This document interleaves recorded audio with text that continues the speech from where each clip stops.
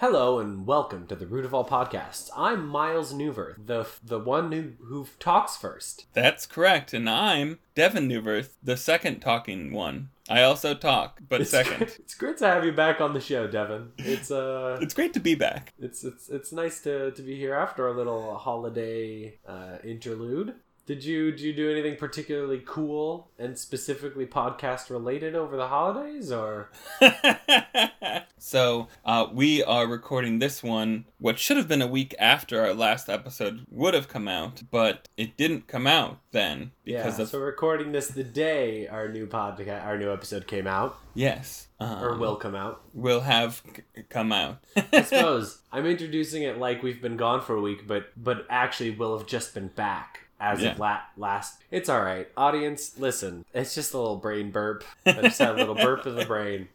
In my defense, I'm ill. If I sound a little more nasally than usual, it's because I have a sickness. Great. Everyone loves to hear that. I got a sickness for Christmas. Merry Christmas. Yeah, thanks. We listened to new podcasts. That's what we did over the holidays. We picked some new podcasts to review for you guys. What was our prompt this week, brother? So, it was almost going to be eyes. Yeah, Vision. Vision. We were going to do Vision on like a 2020 type bit there. But then we realized that vision was a very broad term, and not that we couldn't find a podcast. I literally couldn't decide what angle I wanted to take with the word vision. Yeah. And I was overwhelmed with the number of choices that there were. So instead, we decided that we were going to do about board games. Yeah. I'm curious, I didn't ask, what inspired this choice? Because you suggested it. I did suggest it. Actually, what prompted this was a tweet you made a couple of days ago. Oh, my hobbies tweet.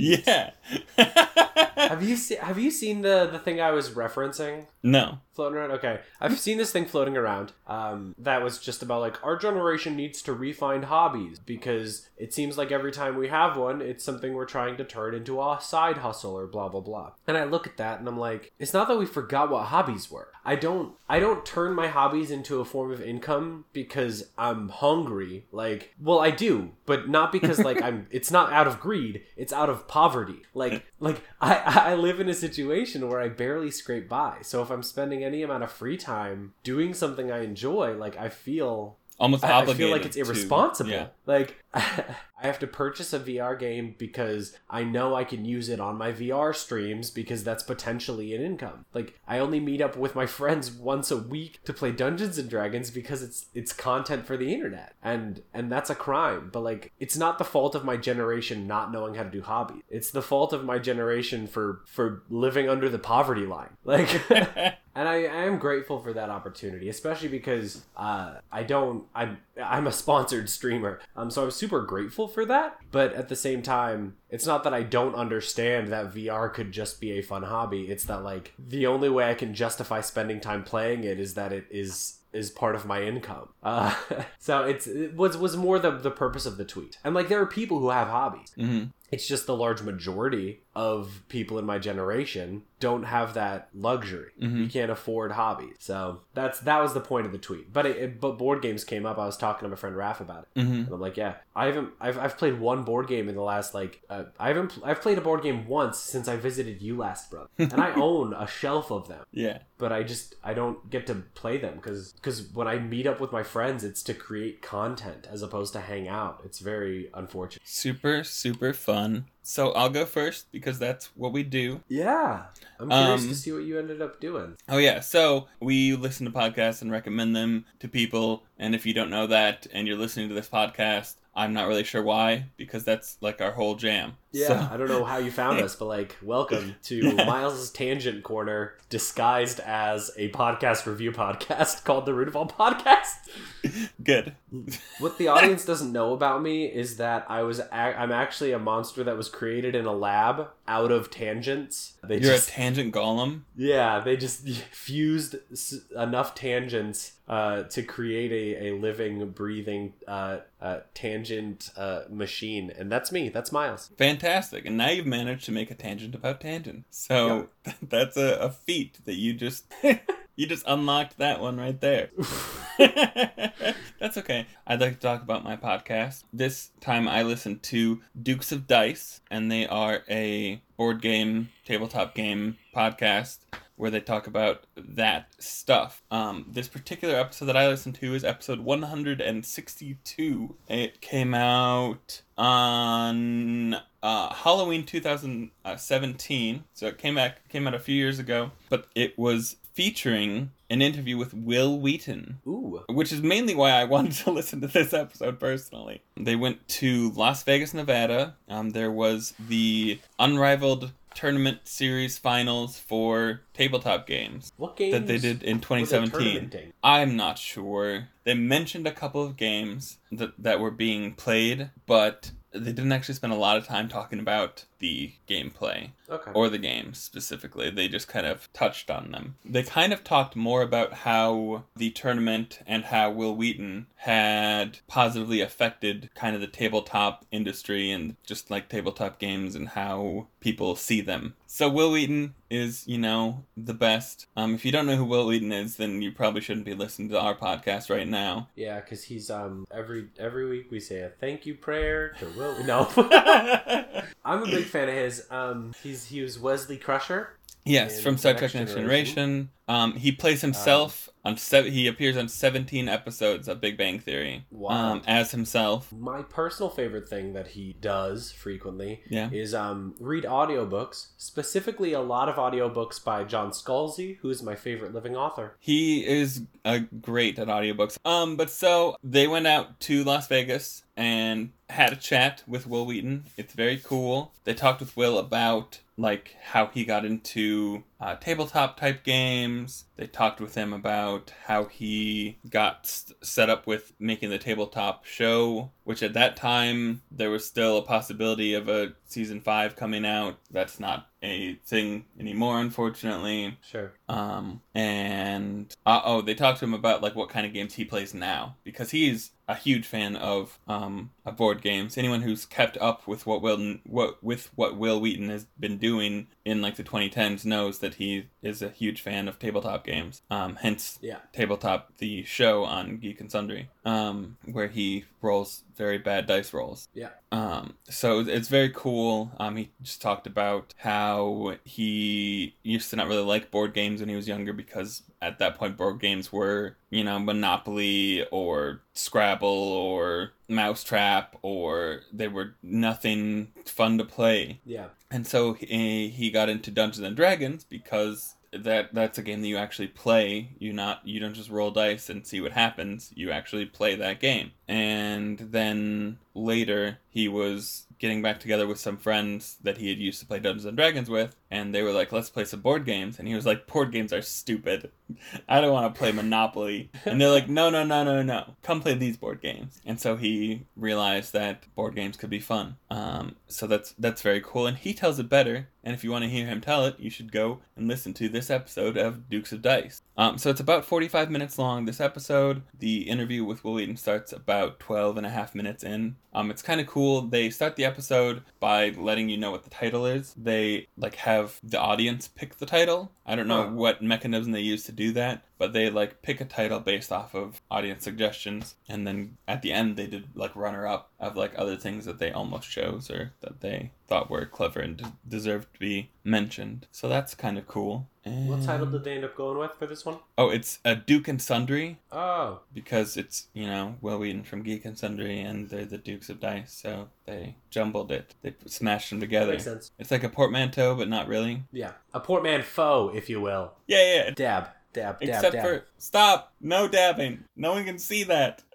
No one can even see dabbing. Why are you doing that? Except for me. That's why I said dab while I did it, so they knew. Okay, that's fair. All right, so what do they end up talking about? Other than, Will, why and how he got into board games? Oh, what else do they cover? So like I said, they talk about how he got into board games. They talk about how he kind of got started at Tabletop. And all these stories are stories that he's told other times too, at least for that stuff, where, like with Tabletop, he is friends with Felicia Day, and she was starting Geeks and Sundry and invited him to do a show, and she suggested like a tabletop like review type game, and he was like, well, I feel like just talking about a board game is not what like that's just not me. He's like, what if we just played board games and had our famous friends come on, and then like content. That's a review, but like better because you can see how the gameplay actually works. Yeah, I use Tabletop to learn a couple of the board games that are on my shelf right now. So yeah, it's really helpful to see, because some of the rules it's more helpful to see someone do the thing versus reading it on a sheet and trying to put the words to the visuals of the actual game. It's easier 100%. to actually see someone do the thing. So that is great. They talk about like how he got set up, because he like hosted this tournament. So he talked about how they got in contact with him for the tournament and stuff like that. And so Will Wheaton does swear a couple of times, but they bleep it out. So that's good. It's like so you don't have to worry about hearing swear words, but you do know that Will Wheaton swore. Like, that's, after listening to this podcast, you will hear unrefutable proof that Will Wheaton did in fact swear. I mean, I've heard him swear before, but mostly just because he reads John Scalzi books to me. That's true. Every night, and John Scalzi does write swear words, so. He does. Scandalous. Specifically, he uses the phrase, and I'll censor myself, "You have got to be blanking kidding me." Oh, he uses yeah. that one a lot. Scalzi's a big fan of that. And it's good. It gets a feeling across very well. But I've heard Will Wheaton say that a lot. Partially because I re-listen to the same 3 books every night to fall asleep, so. So when they introduced Will Wheaton, they like initially first like introduced him as like basically Will Wheaton from Tabletop, because you know they're a board game podcast, so they're like, that's where our audience will know him from. Yeah. Not, being Wesley Crusher. Yeah. Which I am guessing the overlap of fans of board games and fans of Star Trek The Next Generation is gotta be nearly a circle. That's a pretty circular Venn diagram, I bet. At least people that are like listening to a podcast about it. Yeah. Maybe I'm wrong. That could be wrong. All right. Let me go over their contact information just because I have it here. They have a Dukes of Dice YouTube channel. They have a Facebook, which is facebook.com/Dukes of Dice. And they have a Twitter, which is @Dukes of Dice. Will Wheaton, I don't know if you know this, brother, does not have a Twitter anymore. He quit Twitter. That's smart. Yeah. He just decided he didn't have to give access to the internet to him at all times. So yeah, most of the Will Wheaton I see these days is his, like, every now and then he'll post a picture of his bedhead on Instagram. Yeah, he does Instagram, he does Facebook, but he doesn't do Twitter anymore. Cool. So this episode of Dukes and Dice was a mostly Dukes of Dice interview with Will Wheaton, how he feels about board games, how he got into it, how he got into the tournament. What sort of thing do they do usually? They do board games. They have one about I don't know. That's fine. You can cut all this. Yeah. I have a little exercise I want us to do after I talk about my podcast, but before I talk about my podcast, do you want to just talk about some of our board game experiences that we've had recently? Or? Sure. All right. What have you been playing recently? All right. So, as far as board games go, I've taken to basically whenever we're giving presents to Owen, I like to give him a board game as one of his presents, because then I get to play a board game with him. Right. Has he started playing Catan Jr. properly, or? Yeah. Because I know he was a little hesitant when I was there. No, so like the third time that he played, he beat me. And then he beat me like twice in a row after that. He's pretty good at Catan Jr. Sick. So we've been playing Catan Jr. We got Ticket to Ride First Journey. I've never played Ticket to Ride. I'm super curious about it. So it's a really more simplified version of Ticket to Ride. Sure. In doing so, there's a lot less strategy that goes into it because it's a lot more simple. But it's still really fun. The nice thing with the First Journey version is that all the cities have pictures that's the same picture on the card that's on the actual city on the map. So it's, even without being able to read some of the city names, because they're big, long city names that aren't always, phonetically spelled, you can kind of match the pictures up. Yeah. Usually when we play Ticket to Ride, we have him kind of put what he's trying to build for his routes face up. That way we can kind of make sure that he's actually trying to build a route versus just building stuff willy-nilly. Right, okay. So that's fun. With some of these games playing with kids, you got to have house rules. It's just how it works. We also got a Ghostbusters game. It's a cooperative game. It's Ghostbusters. Yeah. So there's 8 Ghostbusters board games. But this one, there's a different non-Ghostbuster branded game that's rated really well. That's like Ghost Killer Thingy Blobber. I don't remember what it's called. But then Ghostbusters actually came out with a game that's basically identical with the actual Ghostbusters branding. Plus it has one extra mode thing that you can do. So we got that one because it has an extra thing. Yeah. But it's based off of the newer movie. So all the Busters are little female Ghostbusters. Sure. Yeah, I couldn't tell you which one's which because they're plastic and one color and blobby, but they're all female Ghostbusters, so that's not really doesn't matter. Yeah. It's a thing that exists. Okay, yeah. Cool. But so it's honestly a really fun little game because it's fully cooperative, so either you play together and have a chance to win, or if you don't cooperate, then just everyone loses. Yeah, that's neat. I always loved the idea of that. The only really truly cooperative game I've ever played was what's that plague one? Contagion, maybe? I don't think Contagion. Something Epidemic? Like that, no. Epidemic, yeah. Yeah, Epidemic, maybe. That's the only cooperative game I've ever really played. So, I'm super curious. I'd love next time I'm over, we should give it a shot because I want to learn more of those mechanics. I think that's a cool way to make game. It's really cool. Also, at my birthday, we got Betrayal at House on the Hill. Ooh, I love Betrayal. There's a weird clicking noise at your house. Oh, yeah. We have ghosts in the pipes. It's a New York thing. Unfortunately, ghosts live in the pipes. I've never been in an apartment in New York that didn't make these sounds during the winter months, unfortunately. You should get some Ghostbusters out there. Yeah, no, now I'm seeing them spike my track. I apologize to the audience, and unfortunately, that's probably all I'm going to be able to do for you. It's okay. We'll just probably edit this part out, and hopefully everyone will ignore it. It's great. It'll be great. Okay.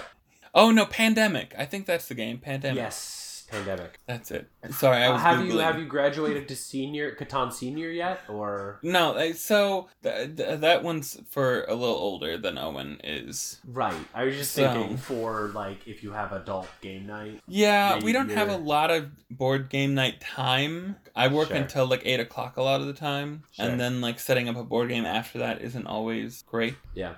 So, plus the nice thing with the kids' versions of board games is they're usually designed to take half an hour. Yeah. Which is a good amount of time to spend playing a board game. Yeah, honestly, I really enjoyed Catan Jr. It was great. Because I really like Catan, but the thing about Catan is the only time I ever want to play it is immediately after I've played it. Because going in, I've forgotten all the rules and strategies, and then I play it once, and I'm like, oh, now I remember. We should play again now that I remember. But it's just taken us 2.5 hours to play, so no one's going to do that with me. So yeah. Whereas Catan Jr. Is quick. So well, yeah, it takes half an hour. So you play it, and then a lot of times, whoever wins, you're like, "All right, want to play again?" Yeah. It's great. So I'm trying to think if that's all we've been playing. Catan Jr., Ticket to Ride. So we only played Betrayal at House on the Hill once so far, and it's actually really funny because the haunt that we got. So for people that don't know how Betrayal at House on the Hill works, is you however many people you're playing with, each have a little character card that has stats on it, and you roll dice to move spaces, and when you get to a space where there's no room, you put a room there. Yeah. You're building a haunted house as you go. And then at a certain point, the haunt happens. And one of your teammates that you've been playing with and helping each other suddenly is the bad guy. Yeah. And they had no idea. They weren't the bad guy one turn ago. They were a part of your team, and now they're the bad guy. So it's kind of funny. Two things are really funny, because we ended up playing, and we got the exact same haunt that is the haunt that they got on Tabletop, actually, when they played Trail at House on the Hill. The exact same haunt. So there's like 60 of these things, so like the odds are not. I know that is not a highly likely event that happens. So I already knew how that haunt worked. Yeah, like from both sides, kind of. Yeah, because it's not ideal. And then also Dad ended up being the betrayer. Oh, that's fun. And he won, but he was really like weirded out about suddenly being on the other team. Sure. And so, like, as he was going, he was trying to, because, like, the person that is the betrayer has, like, specific things that they have to do. They're in control of these monsters, but there's rules. They are, like, the monster's required to move towards players as fast as they can. The movers, you know, there's rules built into it. So he's actually, like, he's the betrayer, but as he's going, you can tell that he does not really want to, like, kill the rest of the players that are playing. Sure. So, like, as he gets, like, close to it, we're, like, trying to figure out any way that we can not die, and he's, like, almost helping, basically, because he does not want to. So it was a little Honestly, traumatizing. it's how I felt every time I've been the betrayer, so I get it. But, I really liked the game. It was fun. Good. I'm a fan. I've played a couple times. What's wild about it to me is just like they basically designed this template that has like 60 separate rule sets for this game, and like that's really impressive to develop like 60 balanced game types. Like that's actively wild to me. Yeah. So I mean, so that's the thing, is that they all start from that base game. Yep. And then, like, at from that point, at the haunt, is when it just switches and the rules change. Yeah. Once you've hit that point, gameplay is meant to be relatively short. Yeah. And so, it's very cool, but also, it's not like they had to design, like, 60 different games that are each going to take, like, 2.5 hours to play. Right. They're each, like, a little junior game, basically. Like, each one is, like, a little half-hour game that's supposed to either you can defeat them, or you can't defeat them, and that's how it works. It's really cool that there's so many different, like, every time you play, it's going to be different, because even the first part that's the same, you're still, like, setting up the house in a different way every time. Yeah. So it's very, very cool. Which I always very much enjoyed. The exploration part of that game is probably my favorite part, but it's a great game.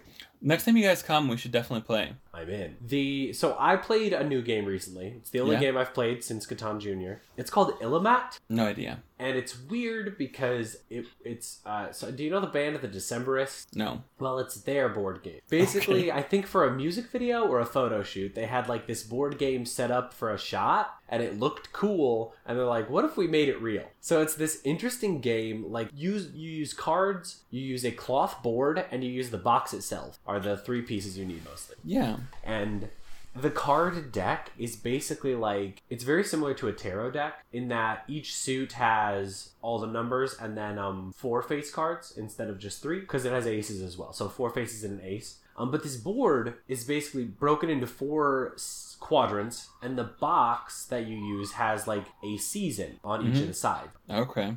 And each of the seasons that affect the fields like affects the way you can react to it. So you can like harvest, or you can stockpile, or you can sow. Okay. So it was a neat little game. Yeah.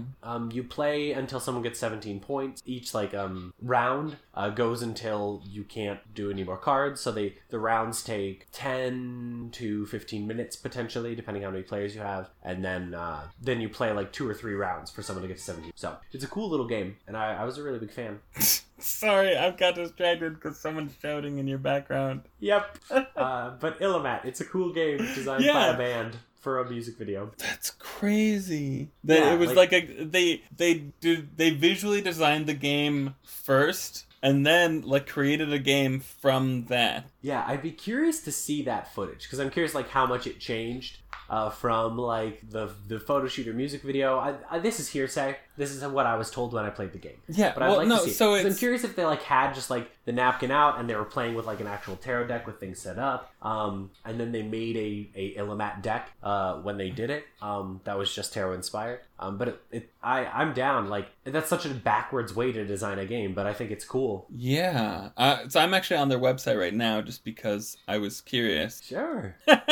It's really just the fact that they like just made up, like I said, they visually made a game first and then were like, let's make rules to that. That just seems insane to me. Yeah. But it's very cool. That's almost what happened with the tabletop game, the tabletop combat system that I'm doing, but instead of visually thinking, what happened there was I had recently listened to someone like tell the story of the gunfight at the OK Corral. Yeah. And then I later had a dream where I was on the podcast that I had listened to, but we were recreating that gunfight with a tabletop rule set that I had invented in this dream. And I woke up and I'm like, oh, and I just start writing down rules. Like, that's funny. Like I was like, I gotta write down every rule I remember from this dream because yeah, I just invented huge chunks of this in a dream to recreate an old actual historical gunfight. Good. Yeah, you never know how inspirational strike.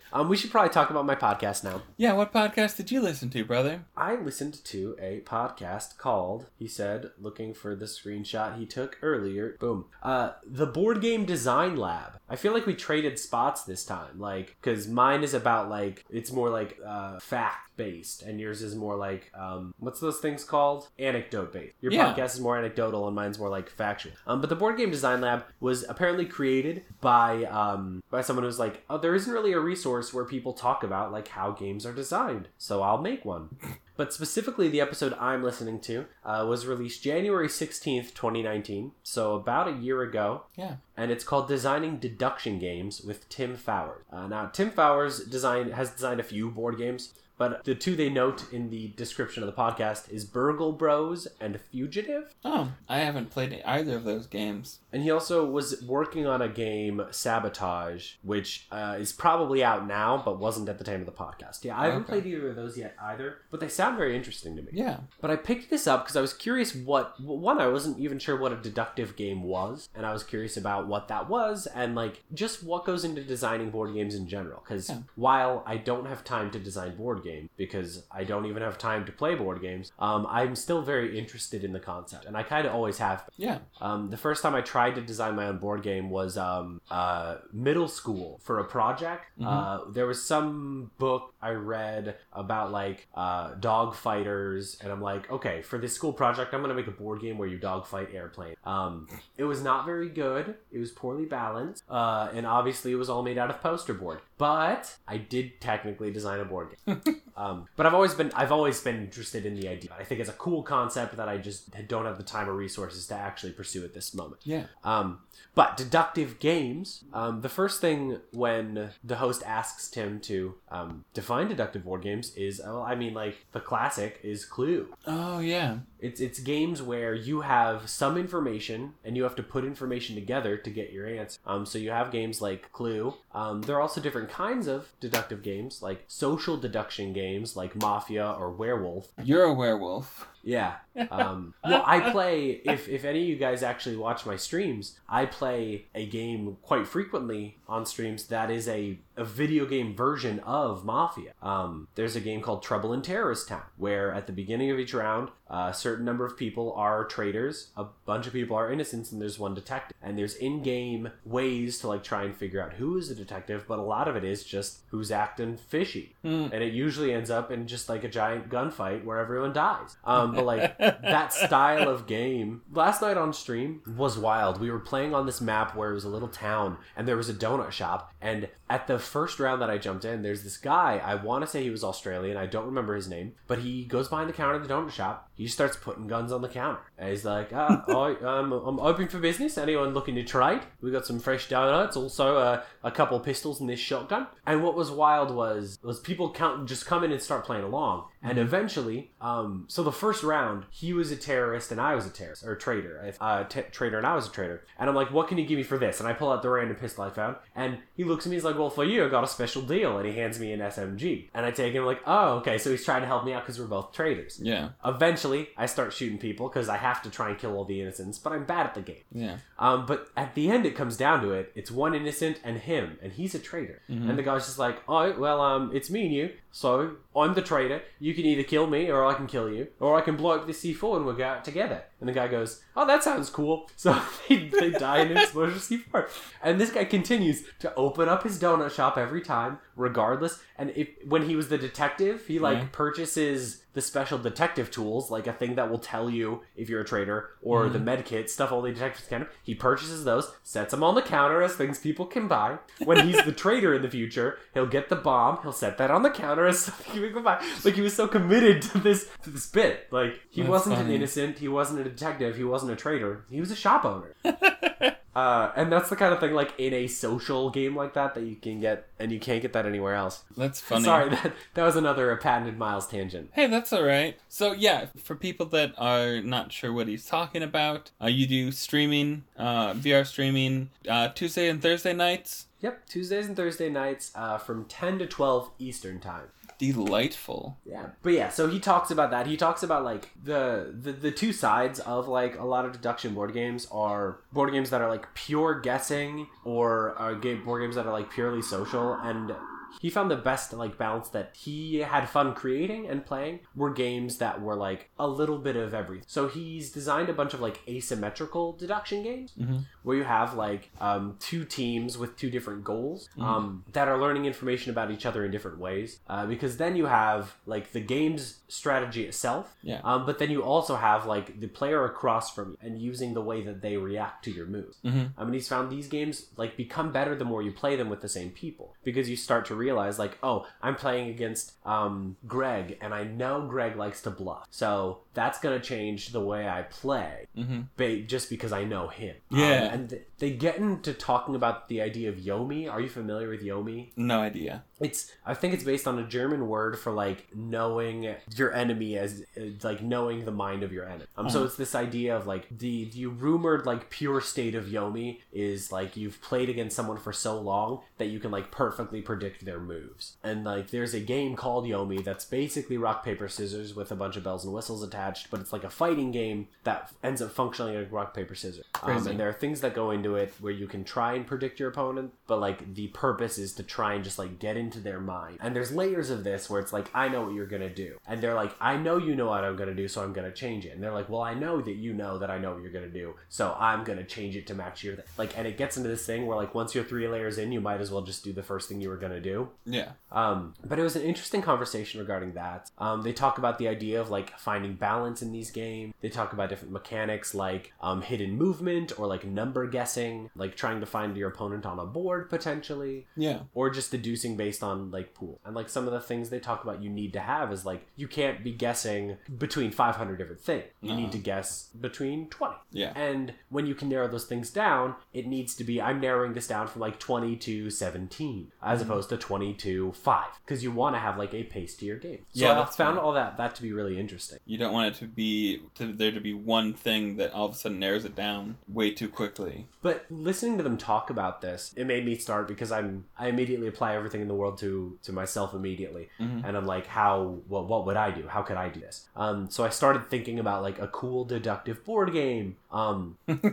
And when I say what it is, I was thinking of some kind of ghost hunting thing. And I know we were just talking about the Ghostbusters board game. And I realized the game that I'm thinking of might already exist. Because I was even starting to think, like, what if it was cooperative? But I don't think that would work 100%. Because, like, a perfect, like, deduction-based game where you're not playing against another human is really difficult. Well, so that's how Clue worked. Yes, but it's not cooperative. No, that's true, it's not. Yeah, you're all playing against each other, and the center of the board. So you still have like people that you're working against. In that case, you're all trying to be the first one to guess correctly versus yeah. So like that's the thing I've run into. But I was thinking it would be cool to talk about, like, I want to tell you about my deductive game ideas, and then if you have, I wanted to see if you could make like a deductive style board game, or even just any board game. If you could design a cool board game, what would it be? Because one of the things I thought was cool is Tim, when he's talking, is like, as opposed to having a mechanic and turning it into a game, he would have like an idea. One of his games, he's like, I wanted it to feel like a foot chase, or I wanted this game to feel like that moment in Capture the Flag when you're sneaking behind enemy line. And I love the idea of being like this, but board game. And like how he gets there is like, it's not Capture the Flag, the board game. It's just, I want that feeling. Yeah. But I was thinking, I guess, I don't know how any of the Ghostbuster games function. But I was thinking it would be cool to do it asymmetrical. Mm-hmm. And I was thinking you have a ghost and a or several like ghost hunters. Mm-hmm. And I was thinking, like, how do you make this so it's a deduction game on both sides? So I give each player a little screen so the players don't know where or, like, what the other stats are. So there's a few different kinds of ghost you can... Or maybe the ghost draws, like, 3 cards. And those cards each have an ability and a weak. Or, like... So, like, say the ghost has, like there's, like, spiritual abilities or, like, physical abilities or, like, blah, blah, blah. And then you find out, like, if you have 2 physical and a spiritual ability, it makes you this kind of ghost. And that ghost can only be taken care of by doing X thing. So throughout the game, the ghost is trying to hide from these ghost hunters. And when it's found, it can use these abilities. But every time it uses those abilities, the ghost hunters get closer to knowing what kind of ghost it is. Yeah. So they have to find it and destroy it. But then, like, each ghost hunter has, like, oh, I'm good at this, but I'm weak at this. So, like, say I'm the tech ghost guy, and if I see, like, physical movement, it, like, gives me resolve. Like, I'm like, oh, this is something I know how to deal with. But if something, like, spiritual happens, it gives me more fear. And so, if you're the ghost and you figure out, like, oh, I can freak him out by doing spiritual things, I'm going to use those on him and I can scare him off. And if you can scare off 2 of the ghost hunters, they can no longer, say, capture. So, like, you're trying to figure out their weaknesses, they're trying to identify you. But, like, the way they identify you is trigger these abilities that could potentially scare themselves off. So, like, it would be this asymmetrical game of cat and mouse, where, like, the only way to progress is also to reveal your weaknesses. Yeah. Huh. Yeah, that's interesting. Do you have any cool board game ideas? I can't say that I do right now, honestly. Sorry. It's okay. I really sprang this one on you last second. Yeah, I didn't really... I guess I was more inclined to this line of questioning because I listened specifically to a podcast about designing board games. Yeah, I honestly can't think of... I really like playing new board games, but I don't know... The idea of, like, creating a board game with, like, mechanics that are balanced, it seems really daunting to me.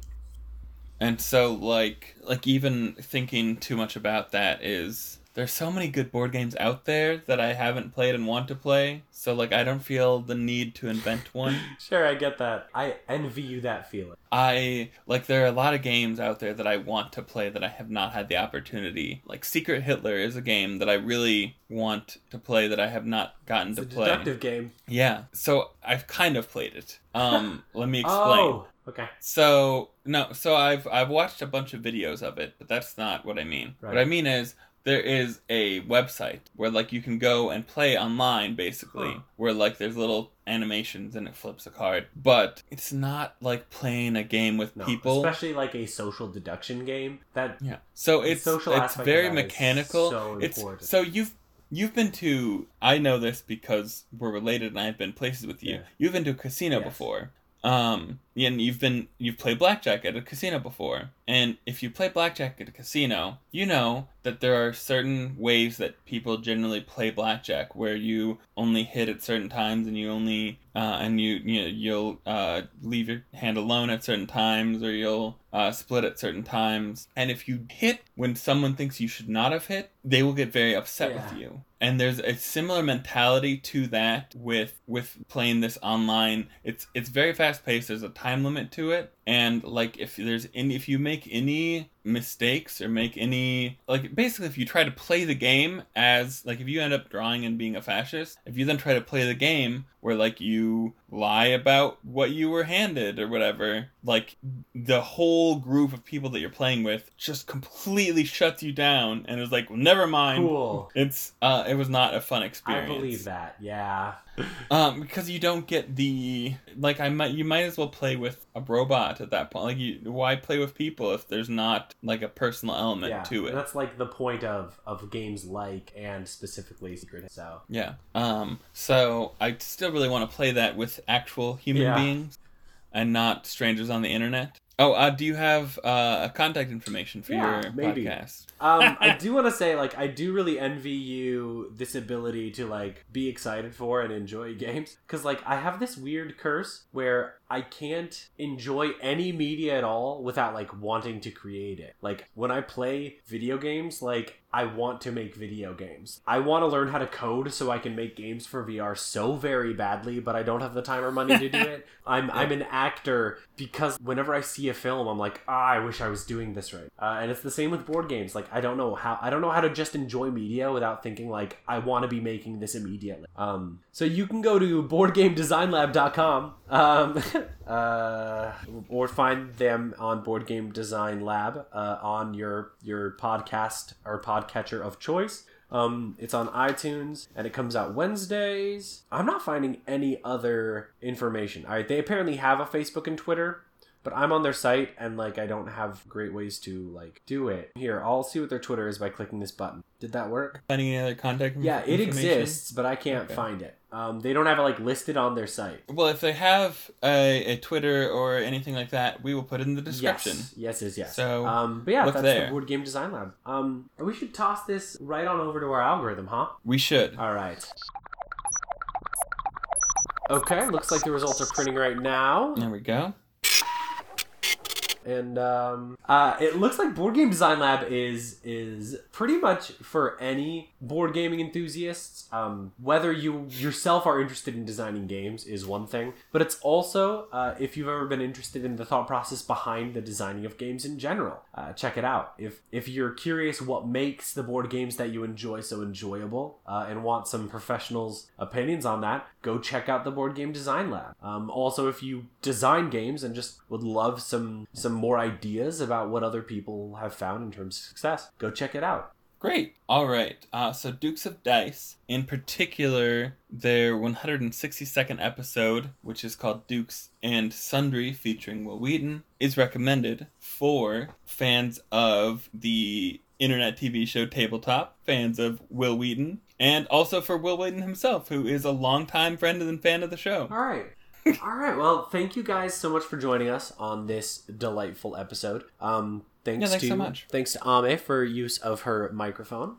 Thanks to Mom and Dad for the usual reasons. Yeah. And, special thanks to viewers like you. If you want to check out stuff we do outside of this, you can find me on Twitter at MilesN005. You can find me streaming Tuesdays and Thursdays on twitch.tv/Twisted Reality ODT. And you can find me streaming on Wednesdays on natural_ones_. And that's my D&D stream. So if you're into the tabletop sort of thing and like tabletop RPGs, check out our D&D streams. We have a lot of really cool stuff. We have animatics that can teach you about our characters in the world, made by our very talented dungeon master. And it's just like a really cool game. Great. And if you want to find me, you can listen to this podcast that you're already listening to, or you can tweet at me on our Twitter.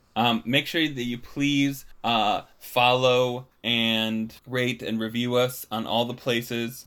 We really appreciate it very, very much. And just 1 second. Okay. I'm looking. We have a new follower. But it's on my phone and not on the Chromebook for some reason. We have a new follower. I really appreciate it. All right. We love you, new followers. Yay, Chromebooks! Yay, thanks for following us. I really do appreciate it. And yeah, thanks. Oh, here it is. It is the Rum Runners podcast. Oh, is following us Thank you. on Podchaser. So I appreciate that. All right. Well, thanks. We'll see you guys all in a couple weeks. Talk to you later, brother. Love you. Yep. Love you, brother.